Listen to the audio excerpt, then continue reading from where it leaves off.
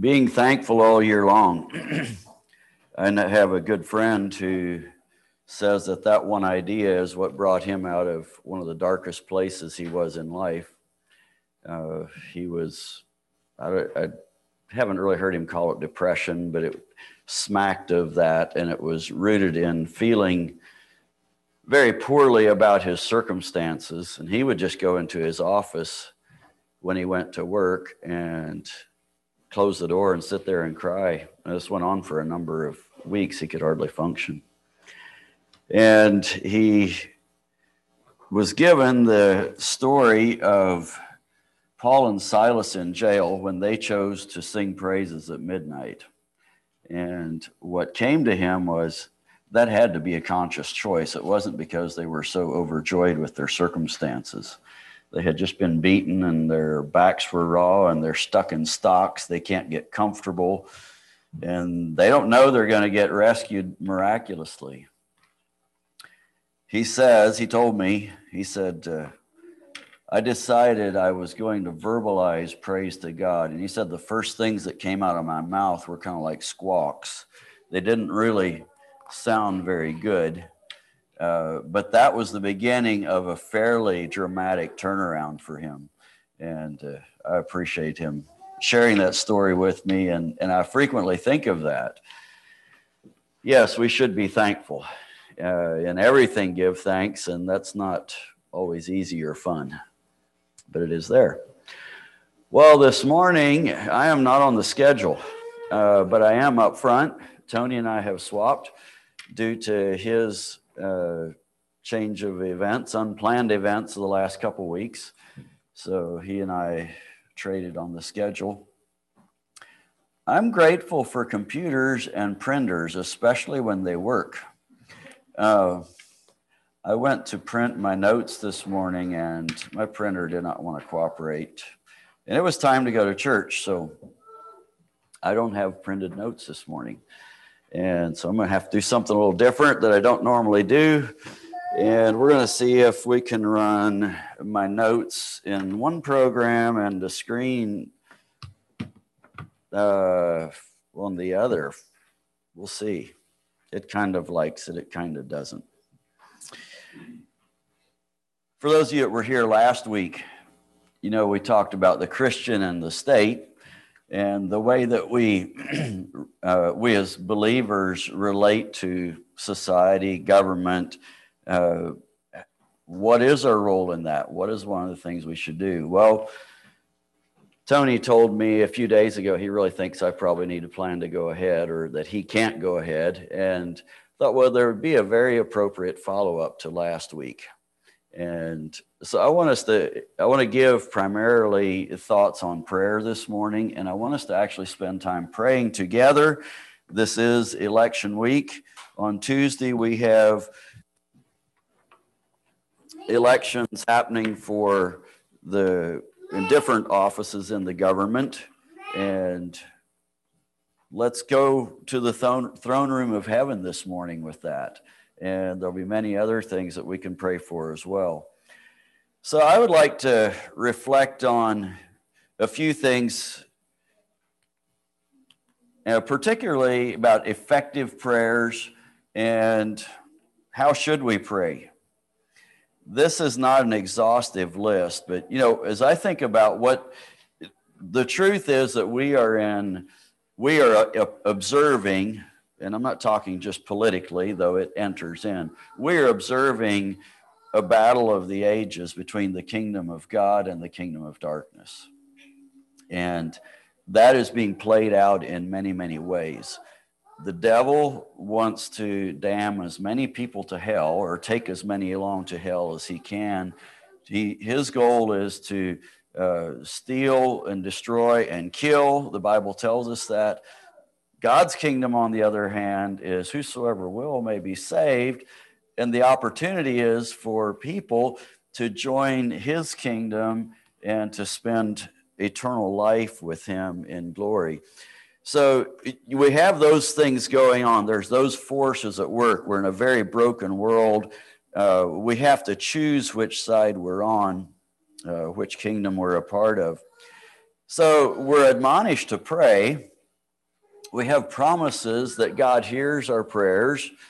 We have the statements in the scripture that whatever God hears when we pray, it says, whatever you will, he will answer it. And we know that that doesn't work out always because, well, that's part of what today's about, is why not. But how do we deal with that whole thing? We come to God in prayer. We're choosing to be on his side. I've wrestled with that some, probably not as much, not real deeply. I believe the Lord has given me peace and grace and just understanding that I don't know his ways. I can't presume to know everything about his perfect will. And so, while I certainly have opinions and preferences, I'm okay with God doing it his way, even if it's not my way. Now, that doesn't make it comfortable, but there is a sense of trust and joy and contentment that happens there. So just in kind of an overarching statement here, as I think about why do people not have answers to prayer? Two things. One is, well, they're not in accordance to God's will. And you'll find numerous scriptures that would illustrate that, if not state that. And also, there's other things that don't bring glory to God. And so we know that what the Lord does will ultimately do those two things. They will be in accordance to his will, and they will bring glory to him. Prayer is not man telling God what to do, but rather it opens the heart of man to allow God's power to work in and through us as he sees fit. We do have some examples in Scripture where people implored God, and it says that God changed his mind. Amazing. God wants us to implore him. We're going to see some scriptures that indicate that. So what I'd like to do first, I'd like to share 7 hindrances that are listed. I don't know that this is a list that is complete. There may be more. But I'd like to give these. I'm not going to spend a lot of time on them. And then I'm going to just briefly talk about how we pray. And I'm leaving time for us to actually pray this morning together. So I'd like to run through this. What are things, aside from the big picture of it not being God's will and not bringing glory to him, what are things that will hinder the Lord in answering my prayers? The first one is sin. Psalm 66:18. If I regard iniquity in my heart, the Lord will not hear me.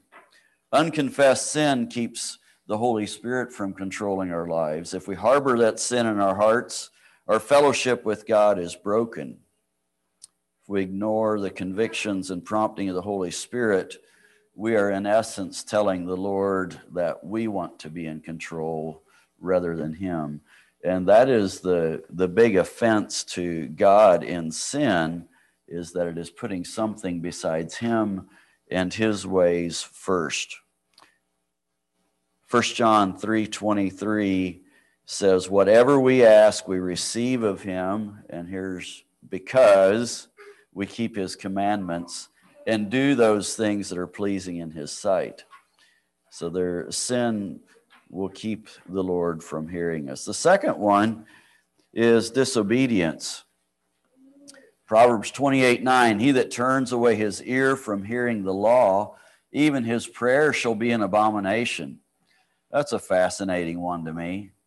So you have someone that is living wrongly, they're disobedient, and here it says, someone who turns his ear away from hearing the law, his prayer becomes something wrong, abhorrent. It's an abomination to the Lord. There again, you can look at numerous stories where that is shown in Scripture, where people didn't follow God's ways, and it was their disobedience kept the Lord from working with them and hearing them. The third one is doubt. James 1, 5 through 7. If any of you lack wisdom, let him ask of God that gives to all men liberally and upbraids not, and it shall be given him. But let him ask in faith, nothing wavering. For he that wavereth is like a wave of the sea, driven with the wind and tossed. For let not that man think that he shall receive anything of the Lord. Isn't that a strong statement? A doubting person in verse 7, let not that man think he shall receive anything from the Lord. We are strongly admonished here to have faith and to walk in wisdom, to trust God to give. Doubt begins as a temptation from the devil over things which we have no control over them. And we begin to doubt as a part of that. The part that we can control is how we respond to that. We need to respond like the father did in the story where there was a demon-possessed son. And Jesus came to the situation, and Jesus told him that all things were possible to those who believe. And I like what the father said. He said, Lord, I believe, help my unbelief. And I think we find ourselves in those shoes sometimes. We want to believe, and yet the very human element, we wrestle with doubt and not understanding. And is God really going to do this? Can he do this? Help my unbelief. Apathy towards humanity, or a lack of empathy. Proverbs 21:13, whoso stops his ears at the cry of the poor, he also shall cry himself and shall not be heard.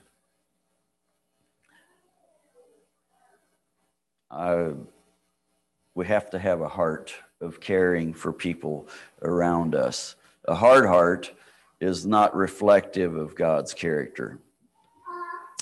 The fifth one here, pride and self-righteousness, just a little longer passage. And this is the one where we have the two men in the temple and Jesus talking about. Actually, in Luke 18, there's a couple of really interesting ones about prayer. If you want to look at that later, you may find that interesting. And he spake this parable unto certain which trusted in themselves. Hang on a second here. And he spake this parable unto certain which trusted in themselves that they were righteous and despised others. Two men went up into the temple to pray, the one a Pharisee and the other a publican. The Pharisee stood and prayed thus with himself, God, I thank thee that I am not as other men are, extortioners, unjust, adulterers, or even as this publican. I fast twice in the week. I give tithes of all that I possess. And the publican, standing afar off, would not lift up so much as his eyes unto heaven, but smote upon his breast, saying, God, be merciful to me, a sinner. I tell you, this man went down to his house justified rather than the other. For everyone that exalteth himself shall be abased, and he that humbleth himself shall be exalted. And I'd like for you to notice here in verse 14, it simply says that the publican, the man who recognized his sin, was the one who went to his house justified. So pride and self-righteousness hinder our ability to be heard by the Lord. Number 6 then is selfishness. James 4:3, ye ask and receive not because ye ask amiss, that ye may consume it upon your lusts. And I think that's fairly self-explanatory. We're asking for the wrong reasons. We're asking for very selfish reasons. And number 7 is one that particularly applies to married men. And this is from 1 Peter. And this is one that I don't remember how far I was into married life when I first had this one stick in my mind, and it hasn't left since. Significant to me. It's one of the things that I think makes it extremely important for us as men who are caring for wives. How do we care for them? Do we care? Listen to what verse 7 says. Likewise, ye husbands, dwell with them according to knowledge, giving honor to the weaker wife, unto the wife, as unto the weaker vessel, and as being heirs together of the grace of life, that your prayers be not hindered. A fairly simple statement. Men, I urge you, if your prayers aren't being answered, maybe even if they are, be checking these things. There's several things listed there, that your prayers be not hindered. Dwell with them according to knowledge and understanding. It places a lot of responsibility on us. So how then should we pray? So let's remove the hindrances we just talked about. We could go and we could put opposites of all of those. We could have a list of 7 things that are opposite of what we just talked about. But I want to go beyond that and give 4 things that Scripture does tell us. The first one is in the name of Jesus. In John 14, 13 and 14, this is one of several places. This thing of praying in the name of Jesus is actually really emphasized there in John 14, 15, and 16. There are a number of times when it is stated there. And whatever you ask in my name, that will I do, that the Father may be glorified in the Son. If you ask anything in my name, I will do it. And here's the one in John 15. You did not choose me, but I chose you and appointed you that you should go and bear fruit, and that your fruit should remain, that whatever you ask the Father in my name, he may give you. And there are a few others that for the sake of time, I will not go into. Well, there's one on the screen. I say to you, whatever you ask in the Father in my name, he will give you. So there's 3 of them from John 14, 15, and 16. The second one is that we need to pray according to the will of God. And I have several references here. 1 John 5:14. Now this is the confidence that we have in him, that if we ask anything according to his will, he hears us. And if we know that he hears us, whatever we ask, we know that we have the petitions that we have asked of him. And so here he's walking through the steps. We pray according to his will. He hears us. If he hears us, we know that he will answer that prayer. Romans 8:26. I throw this one in here not because it says we know the will of the Father, but rather because it's a reflection of human experience. Sometimes I don't know how to pray. Sometimes I don't know what to pray. It needs prayer. And Romans 8 here tells us the Spirit helps our weaknesses, for we do not know what we should pray for as we ought, but the Spirit himself makes intercession for us with groanings which cannot be uttered. And that may look different for you than for some other people, but when you come and there's frustration, there's a lack of understanding, how should I pray? Come to the Lord in prayer and ask him. Ask the Spirit to pray for you. Implore the Lord to work on your behalf. Acknowledge, I don't know. Lord, do your will. Accomplish your good ways and your will through this. One other thing I don't have on the screen here. When Jesus said, pray after this manner, what's commonly called the Lord's Prayer, one of the phrases in that is, your kingdom come, your will be done on earth as it is in heaven. He tells us to ask God's will to be done. So when we don't know what God's will is, we can simply ask him that he would do it, even if we don't know. And we pray according to the will of the Lord in that way. The third thing then is that we should pray without ceasing. Very simple. Does that mean that we're always audibly praying? Our lips are always moving? No, I don't think so. But I think what it does mean is that we're in a state of mind that we readily go to the Lord in prayer. Maybe prayer is like this far away from the surface, and as we're doing our things, we can't be talking to the Lord audibly all the time. But if our mind and our heart is pray without ceasing, We'll not be far from that at any given moment. And then pray persistently. Oops, I wanted to have a scripture on here. I'll read it. This one is from Luke 18. This is another one of the stories I mentioned from that chapter. So Jesus said, he told a story. He spake a parable to them, and on the screen, my screen, not yours, unfortunately, I had this bold and underlined, that men ought always to pray and not lose heart. Have you ever felt like not praying or felt like giving up and losing heart? Well, Jesus gave this parable specifically to address that. There was in a certain city a judge who did not fear God nor regard man.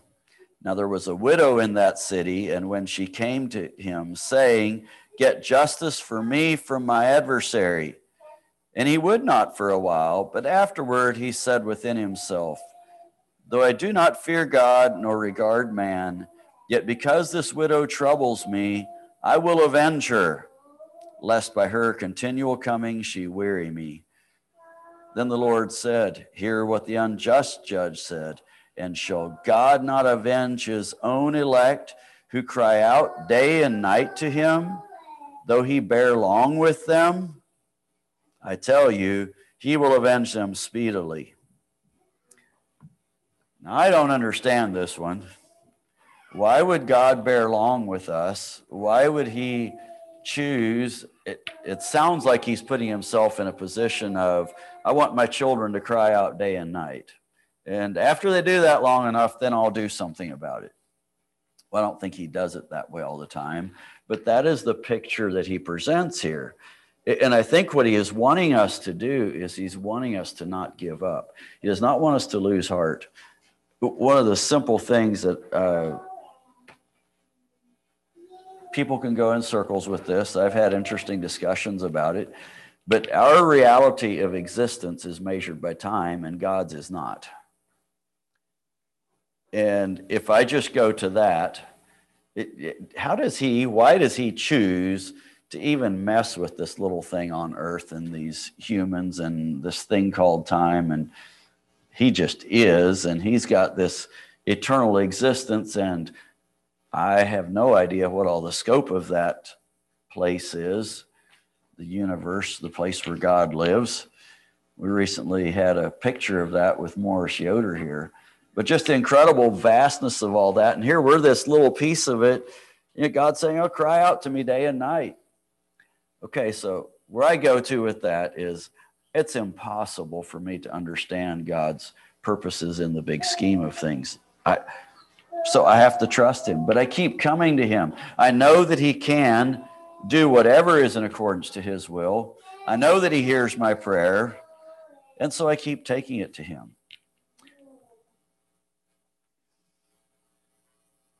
Maybe sometimes he tells us not to. Paul says he took his thorn in the flesh to the Lord 3 times, and the Lord told him, my grace is sufficient. Kind of like, don't bother asking anymore, Paul. It's okay. My grace is sufficient in your difficulty. But let's pray persistently until the Lord gives us other instruction. I'd like to wrap up this part of the morning with 2 scriptures. You may find this one overused. I don't know if you do or not. I believe it has truth in it. It is specific to the nation of Israel. The United States is not Israel. But the principle that I believe applies is that repentance begins with the people of God. Right living, the ability for God to work and to grow his kingdom begins with the people of God. Simply says here, this is God talking to Solomon. This is in the context is Solomon's dedication and asking for wisdom and God coming and giving him his request. And he talks about what's going to happen as you go forward as a nation and you turn away from me. He says, I'll judge you. But then verse 14, if my people who are called by my name will humble themselves and pray and seek my face and turn from their wicked ways, then will I hear from heaven and will forgive their sin and heal their land. What does that look like for us today? I don't know. We have an election coming up. I think I've been hearing this phrase for probably at least 20 years. I don't know. But every election we get to, somebody's saying this is the most important election of our lifetime. So I guess they must be getting pretty severe by now. I don't know. And it feels that way. It seems that way. If you go back into the 60s, before I was born, just before I was born, there was an election that the dynamics of the political candidates were such that people were thinking that, and a lot of evangelicals felt this way, that President Kennedy should not be the president, and they did what they could to see that that did not happen. Anyways, that's my observation from a short lifetime. What do? We go to the Lord with it. He is building his kingdom, and we are in cooperation with him. 1 Timothy 2. And I'd like first to park on this one as we go to a time of prayer. I exhort, first of all, that supplications, prayers, intercessions, and giving of thanks be made for all men, for kings and all who are in authority, that we may lead a quiet and peaceable life in all godliness and reverence. For this is good and acceptable in the sight of God our Savior, who desires all men to be saved and to come to the knowledge of the truth. So, it doesn't really matter what country you live in or who's in power. God's kingdom still thrives and it grows. It says here that we should pray for kings and all who are in authority, that we may lead a quiet and peaceable life. There's another place where Jesus was admonishing, was it Jesus? I know it's in Scripture, forget who said it. He said, pray for the peace of Jerusalem. When the children of Israel were taken into captivity in Babylon, I believe one of the instructions they have was that they were to do what they could to make that a good place and to pray that God would prosper their time there. Pray that we may lead a quiet and peaceable life in all godliness and reverence. God is interested in his children, showing to the world around them, us, what does it look like when people do life God's way? And that is what we can do. That is the part of how we influence and can influence culture, is by allowing God to transform us. After President Obama was elected, some of you may have heard me tell this story, so I don't think I have recently. It bears repeating. I pulled up to one of my customers' places, and the owner and a key figure there met me, and we were discussing what had just happened. And I was quite saddened that both of them were of the opinion that he should be assassinated.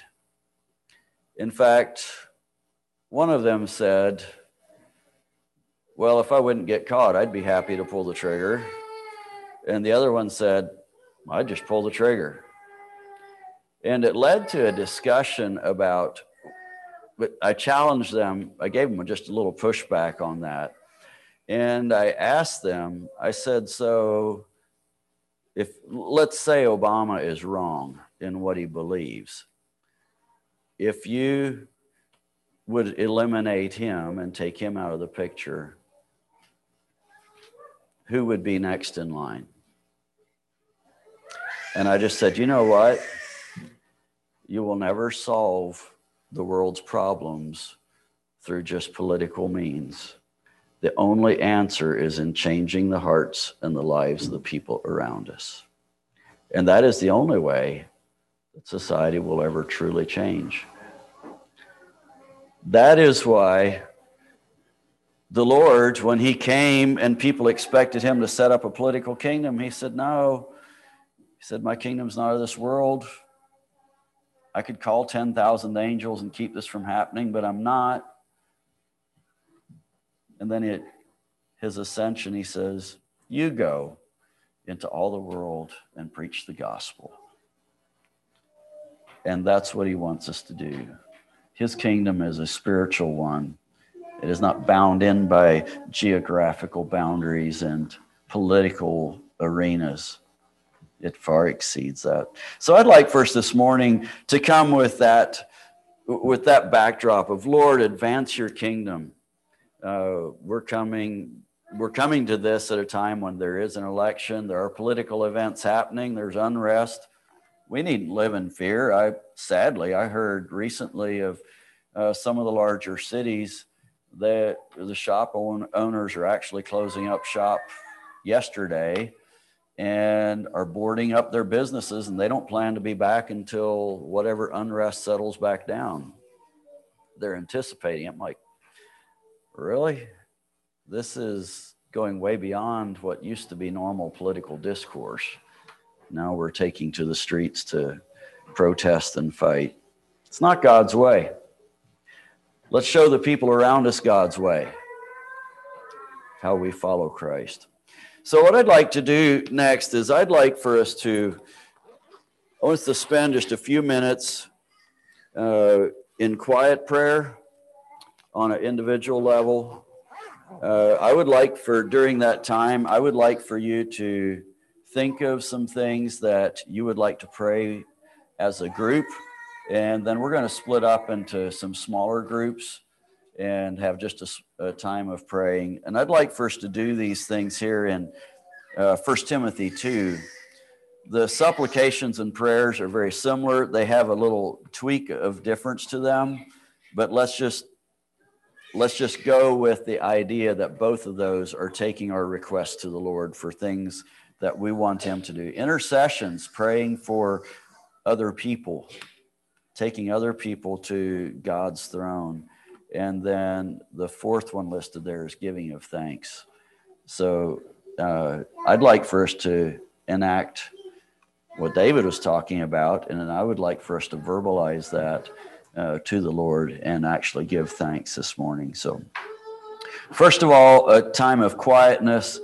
I don't want you to manufacture repentance, but if the Lord convicts you of something that does need repentance, then follow through on that.